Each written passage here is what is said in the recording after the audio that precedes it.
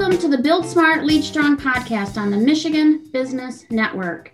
My name is Jennifer D. Mudd, Executive Director of the Manufacturing Growth Alliance, also known as MGA. All across the state, regardless of sector, manufacturers need access to a workforce pool. Today, we will be talking about hidden talent that manufacturers can access. The hidden talent being returning citizens, those who have a criminal record and are now seeking employment opportunities. Joining us for this conversation is Ryan Powell, Manager of the Offender Employment and Opportunities Unit at the Michigan Department of Corrections. Also joining us today is Angie Sprank, Community Coordinator of the Offender Success Program in Region 4, which is the West Michigan area. Welcome, both of you. Thank you, Jen. Thanks for having us. Mm-hmm. So Ryan, tell us a little bit about MDOC, Offender Employment and Opportunities Unit.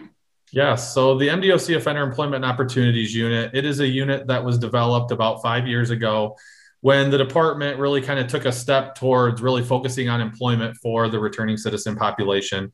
We've always had programs at some of our correctional facilities, and we've always, since early 2000s, we've had some offender success service type of stuff. But about 5 years ago, the department really kind of made an effort to beef up what we do in the way of employment for this population. And we started building partnerships with employers across the state, and then it really kind of spiraled from there. And what the unit does now is we're really trying to develop one unified workforce development model across the department, and that really ties in with Michigan Works, our offender success administrative agencies, our probation population with our community corrections advisory boards, and really just trying to pull everything together so that we have that one unified model when it comes to building partnerships with employers and developing programs such as skill trades training, such as welding or truck driving, and really just getting tools and resources out there for this population to help make them successful.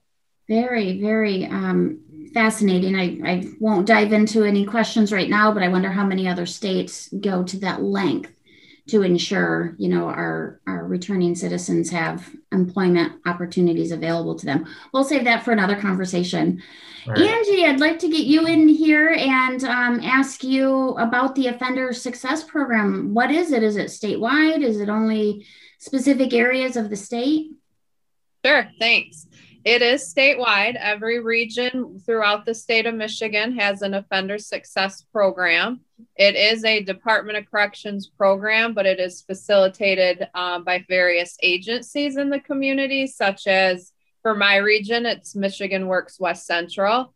There's Connexus, other Michigan Works, Catholic Charities, different people hold the contract to facilitate the program, but we work hand in hand with the Department of Corrections. So both programs have a need to build relationships with employers across the state, and certainly that means manufacturers.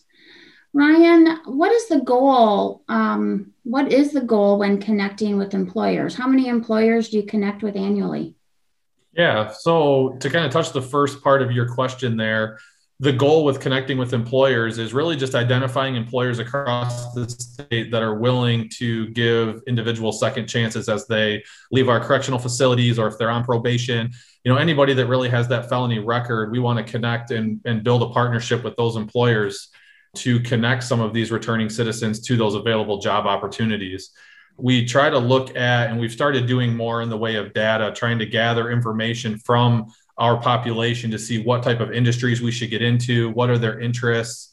And we really don't limit who we work with or the possibilities for working with those employers. And what we are really, our target is setting up a process with each of our employment partners, finding out what type of opportunities they have available, what positions are available, what the hiring criteria is, and really just try to eliminate some of the stigmas that are out there about hiring the returning citizen population.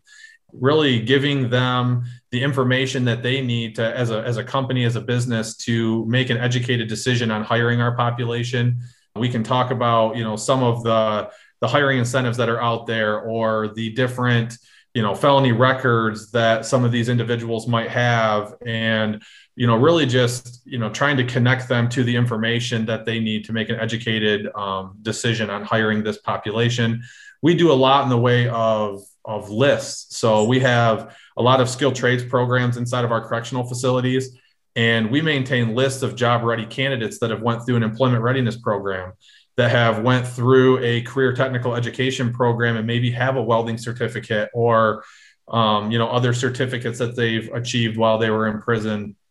And we really just try to connect those individuals to our employment partners so that they're getting somebody that's job ready, that has the skills needed to start employment, and try to eliminate that stigma that returning citizens don't have skills and that they aren't ready for work, because the department as a whole, we're really doing a lot to try to get this population ready for work and connected back to employers across the state. So about how many employers, Ryan, do you work with annually? And a question I'll toss out there too is there need for more?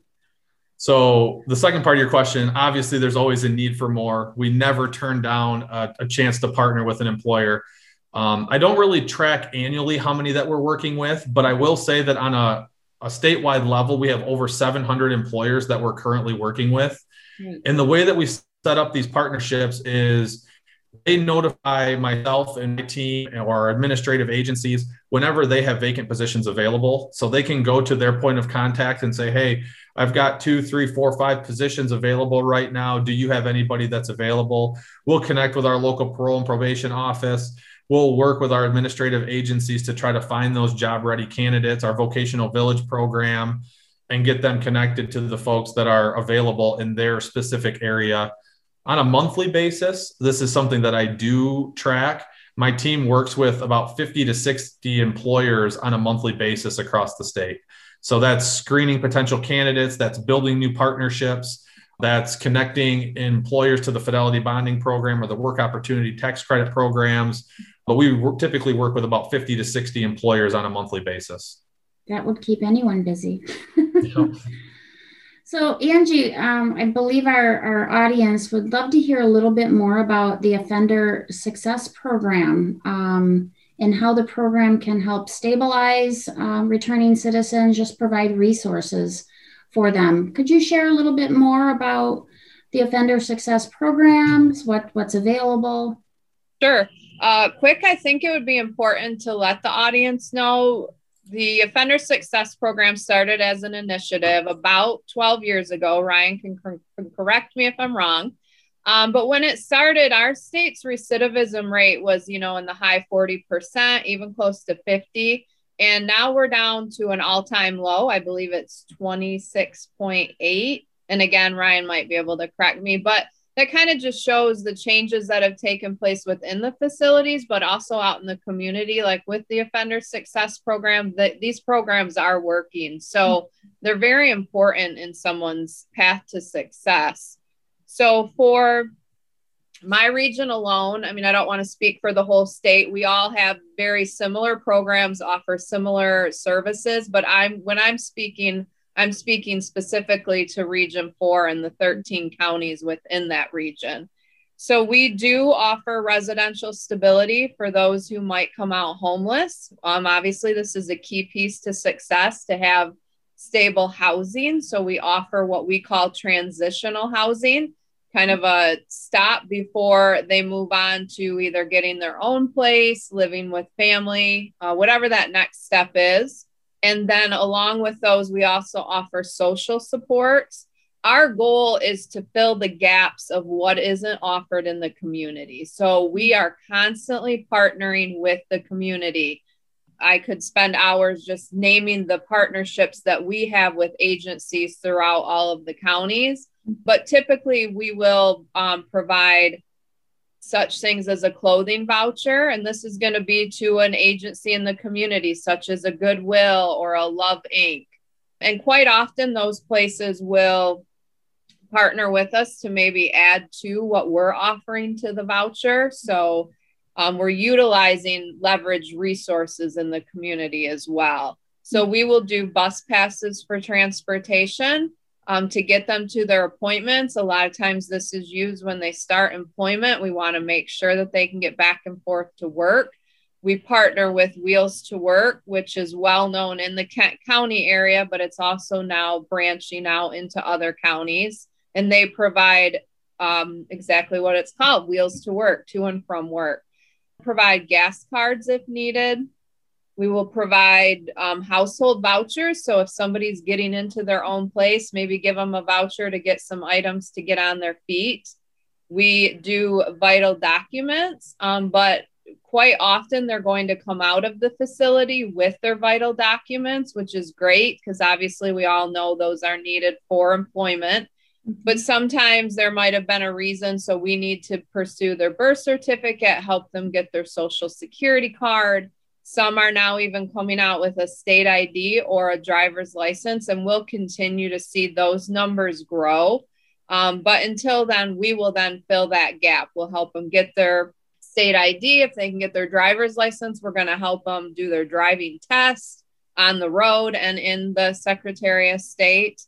And we offer behavioral health services such as cognitive behavioral therapy, trauma counseling, again, different tools to give them to put in their toolbox for success. And then last but not least, we provide employment services. So we will provide different things in the realm of job readiness, but we are going to take a look at what was provided inside the facility because we don't need to duplicate those services inside the facility, do a great job of different readiness things for employment. So we don't want to duplicate them. We just want to build off of them. So we want to make sure they're ready to go to that interview. And then we do provide job placement services. So a lot of the employers that Ryan said they partner with, those are employers we're partnering with as well to help our individuals gain employment.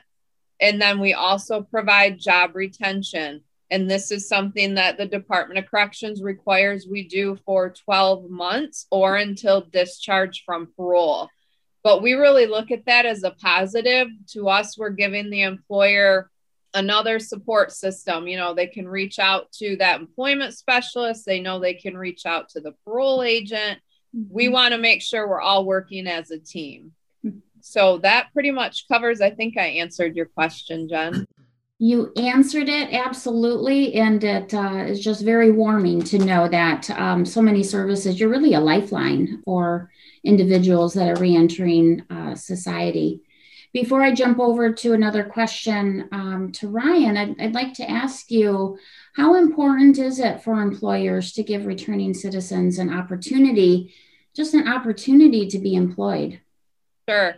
I think it's kind of twofold. I think one, obviously it's beneficial to the person who can gain employment, but also the employer they're tapping into a talent pool that for a long time, and you even started out the podcast with that, Jen, kind of a talent pool that was overlooked. But I think within that talent pool, you're going to get individuals who are quite often, what I will hear from employers is they will say, they really seem more appreciative. And I see that. I think they really appreciate someone giving them a chance to prove themselves. And they're going to get a hard worker, a dedicated worker. If they are coming from the vocational village, you know, which Ryan will talk about later, they're going to have a set of skills. We do offer some training out here in the field as well. We have a truck driving program. We're starting a welding program.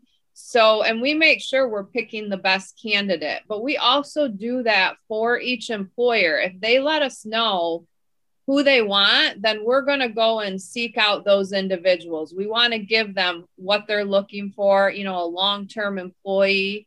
So there is a lot of incentives for employers to tap into this talent pool. Well, that was a nice transition, Angie. So thank you for that. Next question, Ryan, is for you. And I want to touch on Vocational Village a little bit. So many of our manufacturers that are viewing or listening to our podcast haven't heard about Vocational Village. Could you share a little bit? What is it? Where is it? How can manufacturers find out more about it and the individuals, obviously, that are graduating from the program. So I know that was a lot in that question, but in general, could you share with us Vocational Village? Yes, We'll put that absolutely. plural, vocational villages. Yes. So yeah, absolutely. The Vocational Village is something that came online about 5 years ago, right as we were kind of beefing up some of our efforts and really, kind of lining up what we wanted to do in the skilled trades arena. And so the Vocational Village is skilled trades training for returning citizens while they're incarcerated. And we currently have 2 vocational villages that are up and operational. One of those is at our Richard Hanlon facility in Ionia. The second vocational village is at our Parnell Correctional Facility in Jackson. And we're in the implementation stage or the construction stage of our third vocational village at the women's facility at Women's Huron Valley in Ypsilanti. And that will, obviously cover our entire women's population. At the male facilities, we offer, a wide range of skilled trades training that ranges from, just to kind of name a few, there's a welding program, a CNC and FANUC robotics program, CDL truck driving, building trades carpentry, plumbing and electrical. There's a computer coding class that we just opened up. That was kind of our last one at the male facility that we just started up. And then at the women's facility, just a couple of different trades that we're going to be offering is like a cosmetology program, which will be nice. And then we're also going to have CDL truck driving for the women's population as well. And there's going to be, I think, 4 other trades at the women's facility. To kind of touch on a little bit of the employment rates. So as Angie had mentioned earlier, the return to prison rate for the overall population is right around 26%. Our vocational village group, there has been 1,248 graduates that have left the program over the 5 years that it started. There have been 519 graduates that have successfully discharged parole supervision. There is 400 or 540 graduates that are currently on active parole. Of the 1,248 graduates that have left the program, we maintain a 61% employment rate for those individuals, and they have a return to prison rate of 6.25% or 78 graduates. So when you look at the numbers, it just shows that giving these individuals a skilled trade, giving them some training before they leave really does make a difference. And that's why, some of the programs that Angie mentioned too, with the truck driving and the welding that we're getting up and running, we're really trying to, to add some community-based programs out there as well. Also kind of in addition to the vocational village, so those are the core trades that I mentioned. We also do a secondary trade, which is like a high-low forklift certificate. And in addition to everybody's core trade, they'll also get a high-low forklift certificate. And then they leave our facilities with state and national recognized certifications in the trade that they've been trained. So they're coming out with actual licenses. If they're in auto mechanics, they can leave as a master mechanic with 8 licenses. If they're coming out of the building trades program, they get a certification through their trade, but we throw OSHA 30 at them. So they get their OSHA 30 cards. So just a lot of good stuff, a lot of different credentials that they're achieving.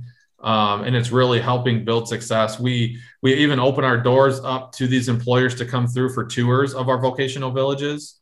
So right now we can't during COVID, but once COVID kind of dies down a little bit, we're looking forward to the time when we can open up our doors again and bring employers in and do tours. We were also doing in-person interviews with employers. So we would bring some of the returning citizens that are in the program up. They would interview with employers right at the correctional facility as they're getting ready to parole back to the community. We've set up Skype interviews. We've also done phone interviews. And if the employers are willing to hire this population, these vocational villagers, before they even leave or give a job offer, we'll do what we can to set up an interview ahead of time. We also do what's called a candidate blast. And so if there's any employers out there, if there's anybody that wants to know more about who's leaving our facility, when they're leaving, what trade they had, and also want a copy of like their resume to consider them for employment, we can add anybody to our candidate blast, and those go out bi-weekly. So I have Angie on the call with us, Ryan, as you know, and the reason why, we brought both of you on this podcast together is because the two programs obviously work so closely together. Angie, will you share a little bit about how the Offender Success Program works with MDOC to support returning citizens? Sure.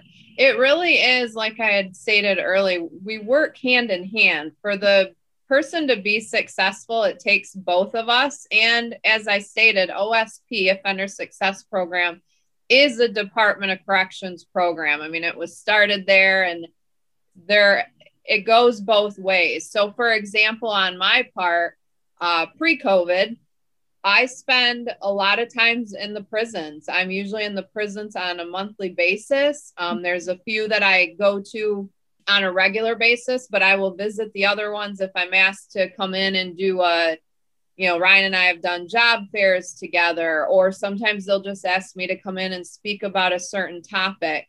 I am in the field offices, our parole offices, on a daily basis.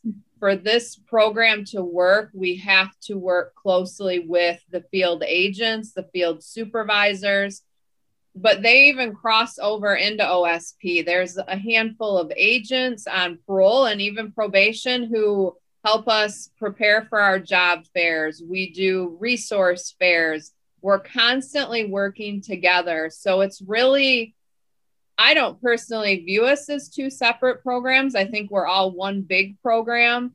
And we have to constantly work together. Ryan and I have worked together for years, coming up with different programs. He talked about, we both have the truck driving program. We're now launching a welding program. So we're always looking for ways of how do we partner to make this program, even more successful than it already is. So if I were an employer, manufacturer out there, listening, I might, in the back of my mind, an employer might be thinking, well, there's some risk involved from their perspective. They may be thinking about risk. Ryan, will you share a little bit about any incentives or programs that mitigate risk for employers when they go to hire returning citizens? Yeah, there's actually a couple that come to mind. The first one I'll talk about is the Fidelity Bonding Program. And that's basically a free, no cost to the employer or the job seeker bond that covers or provides 100% insurance coverage with no deductible. And it protects the employer against losses resulting from employee dishonesty. And there's a targeted population that can be out there, but returning citizens is one of those populations that can utilize the Fidelity Bonding Program. And basically the program offers a second chance for high-risk job seekers, and it increases their likelihood of gaining employment. And it can put the employer's minds at ease with giving this population a second chance by limiting the risk that they have to take, by covering them against losses for employee dishonesty if they do give them a second chance. So that's the Fidelity Bonding Program. And it can be covered when we fill out the bonding paperwork. So we've really worked closely with our talent investment agency to develop a process for this program. So if myself or Angie or any of us were working with you or, an employer and they wanted to bond somebody that they were getting ready to hire, it's free for the first 6 months of their employment. And it can be in increments of $5,000 up to $25,000. So every employer may have different levels or costs for equipment that these people or these individuals might be using. So we can do the bonds for as small as a $5,000 bond or up to $25,000 for the first 6 months of their employment. And we can complete the paperwork on behalf of the returning citizen and the employer. So there's very little work that goes into the employer really utilizing this besides just letting me know that they want to use the Fidelity Bonding Program and hiring an individual from us. One of the other programs that comes to mind is the Work Opportunity Tax Credit. And that's basically a tax credit for certain groups of folks. Returning citizens is one as well. And for returning citizens, it's a $2,400 tax break that covers, they have to work so much within the first year of employment. The paperwork has to be completed within the first 28 days of the employer hiring this individual. It's $2,400 tax break. And basically, it's just a tax incentive for hiring this population. I think it's something like if they work 140 hours in their first year of employment, you get 25% of the credit. If they work over 400 hours, they'll get 40% of the credit. And I'm not for sure the exact amount of hours they have to work to receive the full credit. But anyways, they can get some level of the tax credit based on how many hours that employee works for them once they start. And then lastly is just kind of what Angie talked about, the offender success program and the wraparound and supportive services that are out there is a huge incentive for employers. And I'll kind of turn it over to Angie now to talk, a little bit more, say anything else that she might want to say about the offender success services that are out there. Sure. I think it'd be good to add for the things, I touched on that are under OSP, but also I talked about the community partnerships. So, we partner with Michigan Works West Central, who's obviously the admin agency for the program, but they're also in sense a partner because we will refer individuals there to qualify for various training funds. When we look at a participant, I believe the majority of us are really looking beyond parole. What are we doing to set this person up to be successful long-term, far beyond their term of parole? So I think as most of us know, quite often that is doing something on a daily basis that we enjoy or we're passionate about. So we do like to get them connected to different trainings. So again, that's Michigan Works West Central and West Michigan Works in my region. I'm constantly working with staff at both agencies for partnerships. We partner with GRCC. We're going to be working with Thompson MTech for our welding program and some other training facilities within our region. So it's really, what can we do for that long-term success? If this person is successful, there's less victims in society, there's less crime, there's less cost. So we're really just looking at that long-term goal of how do we make this person successful? And that takes partnerships. So we're developing new ones and then constantly working with our ones that are already developed in the community. Excellent. Thank you both for sharing that information. I'm about done with my questions. There's just one last question I'll toss out there for both of you. Is there anything that you'd like to share that we didn't cover today? Jen, there's really not anything else that I have. I just want to kind of reiterate that we're always willing to partner or have conversations with anybody, even if you're just interested in hearing a little bit more. Maybe your company's not ready to take that step and actually hire somebody, but we can at least start those conversations.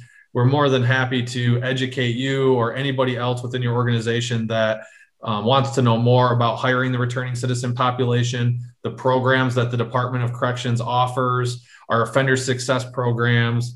Really, we're here as a resource and we can share as much information as possible. So I just want to throw it out there that anybody can contact me whenever. I'm more than happy to get you connected to whoever it might be, even if it's not in my lane, if it's in somebody else's, I can get you connected to those folks. And we're here just to help and be a resource for you.